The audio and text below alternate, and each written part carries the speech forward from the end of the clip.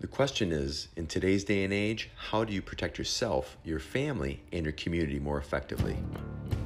Well, my name is Craig Gray, and today on the Peace Walker podcast, we're going to answer those questions and a whole bunch more.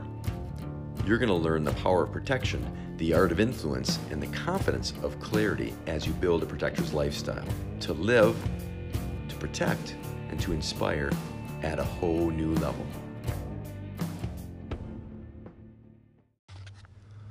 Welcome back. As you know, this is Craig Gray, and you are on episode number 7 of the Peace Walker podcast.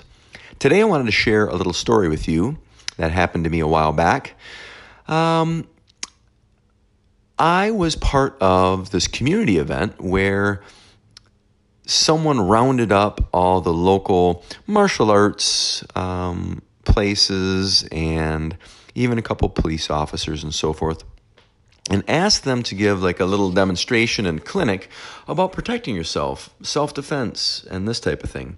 And then after that little clinic had happened, the organizers put together a little panel discussion where the community members that came to this event could ask us questions. And as you can well imagine, there was a lot of the typical questions with a lot of the typical answers. So this typical question stemmed a not so typical answer from me that took a lot of people off guard. And I just wanted to share with you what that was, because I think it's very important when it comes to training, whether you're training with firearms or you're training in martial arts, learning how to protect yourself and so forth. So the question was very typical, and this is it. Why do you train? Why do you train in the martial arts? Why do you train in this self-defense system?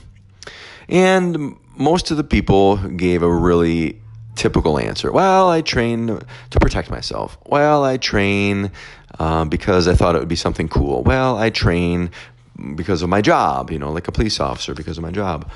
And, I train because being a ninja always fascinated me, or I really like, the idea of like Chinese monks, Shaolin monks. I always liked Kung Fu.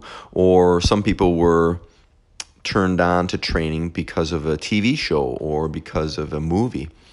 And when the microphone got to me, I took a second to think, and immediately I knew the answer.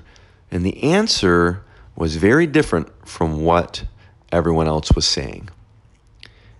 And here's my answer. My answer was, I train for power.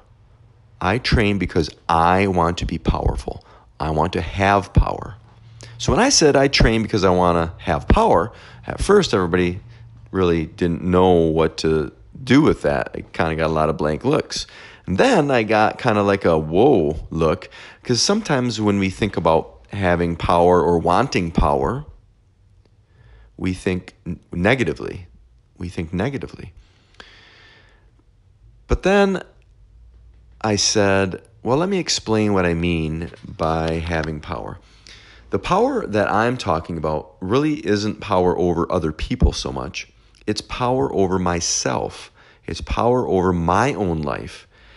It's the power that gives me the confidence to be able to deal with conflict more effectively, because conflict is really what we're talking about when we're talking about self-defense. It's not just a physical endeavor. Now, I started when I was a really young kid. Right? My dad was a Marine. He started teaching me so I wouldn't get the crap beat out of me by my brother.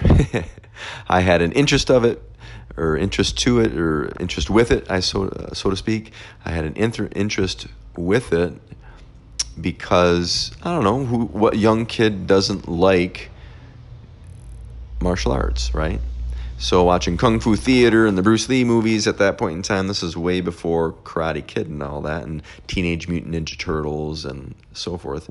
So basically I was brought up on Chuck Norris movies, Bruce Lee movies, Kung Fu Theater, as it came out a little bit later.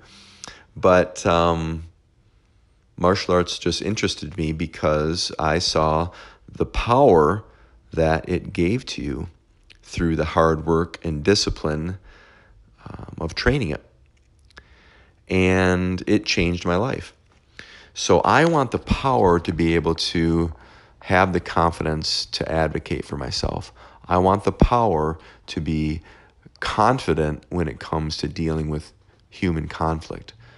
I want the power of choice. I want the power over my own life. And martial arts and training in defensive tactics gives people that.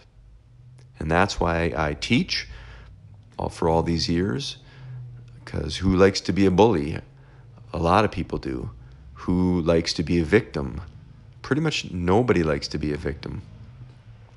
So how do you combat being a victim? Well, there's a lot of different ways. You can either learn how to defend and protect and stand up for yourself, or you can spend the rest of your life, having this victim type of mentality and being unhealthy and being afraid and being not confident, or trying to manipulate the people around you to give up their power so that you don't feel challenged or you don't feel threatened in any way.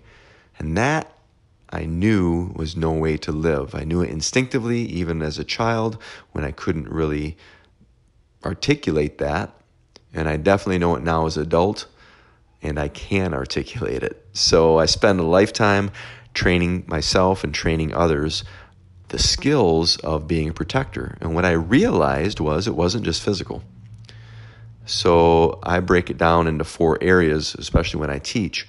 But the first is mindset, right? You have to have the proper mindset. And with the mindset comes 3 different areas.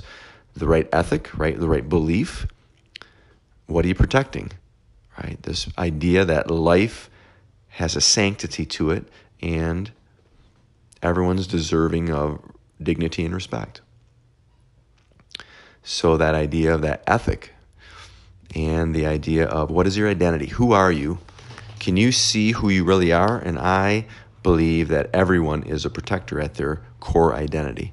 And then can you also see that humanness in another person and separate their negative behavior from their sanctity of life? And then, do you have the right attitude? Meaning that you're not part of the problem, that you're seeing conflict as an opportunity, and you can focus on the things you can change and not blame everything around you, but accept the things you cannot change and know that at the end of the day, you can't always change the things around you, but you can determine your attitude towards it. The second is awareness. Awareness of yourself, awareness of others, and awareness of your environment. The third thing is influence. So influence is incredibly important because we are always influencing the people and the situations and so forth around you. But again, it starts with you. But as far as influence goes, your presence, what are you bringing into the game just by you being there? So the presence, your nonverbal communication skills, and your verbal communication skills. And then finally, the fourth thing is action. So the actions, oftentimes I'm talking about physical actions. Basically, can you avoid a situation if you see it before you get into it, right? If you're in it, can you escape it or disengage, right? Or how do you engage? So those are kind of the 4 pillars, so to speak, of being a protector, and the 4 pillars of, if you want to say, power, which I know is kind of corny sounding, but this idea of training for power, I think, shifts your whole approach. Because it's different than training for sport. It's different for training because you like the culture of something. Nothing wrong with any of those things. The traditional martial arts and their cultures and their history and their legends and lore and all the nuances of that art. Are you training for defense? Are you training to protect yourself, protect other people? Are you training to explore and uphold a certain a cultural art? Or are you training for sport? Judo, kendo, jiu-jitsu, boxing, wrestling, kickboxing. Nothing wrong with any of those things. However, although there's a lot of overlap, meaning, you can train in one thing and get the benefits that overlap into another area, such as if you train in judo, you absolutely can use judo to protect yourself and other people. Absolutely can, even if it's just strictly sport judo, because obviously there are certain parts of a conflict that may resemble that. And not to mention the confidence that you get from doing a sport and art like that. If you have the right teacher, oftentimes they'll teach you the defensive tactics as well, but the ethic behind it, probably more importantly. So there you have it. That is kind of the idea of things. Is if you're training for power and protection, it's going to change and shift your mindset. To have power over yourself and your own life is huge. Knowing that you sometimes can't change what happens to you, you can only control and have power over how you respond to it. So go out there and be powerful in everything that you do. Learn the skills that helps you to realize the power that is already inside of you, and help mentor that in other people as well. So there you have it. Thanks for joining me today on another episode of the Peace Walker podcast. I will catch you next time around. In the meantime, remember, everyone's protecting something. Let's just make sure it's the right things. One last thing before I go.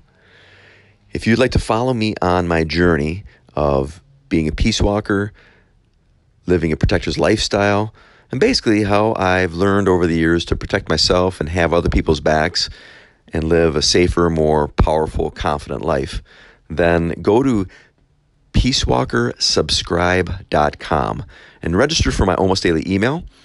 And in doing that, you're also going to get a free Street Smart Survival Guide. And that is a guidebook that I wrote. It's 37 pages long, and it will give you the most common street scenarios, types of attacks and threats that you find out, hopefully not, but that you could run across out in everyday life in the street, and a simple defense to them. So it's a good way of starting this journey of being a protector and a peace walker and living the lifestyle of a protector. So there you have it, peacewalkersubscribe.com. And you can join me in my journey, where I'll shoot an email right to your inbox a few times a week, giving you tips, tricks, and tactics, and fun little stories, fun little adventures. All right, gang, thanks so much. We'll see you next time, and keep going. The question is, in today's day and age, how do you protect yourself, your family, and your community more effectively? Well, my name is Craig Gray, and today on the Peace Walker podcast, we're going to answer those questions and a whole bunch more. You're going to learn the power of protection, the art of influence, and the confidence of clarity as you build a protector's lifestyle to live, to protect, and to inspire at a whole new level.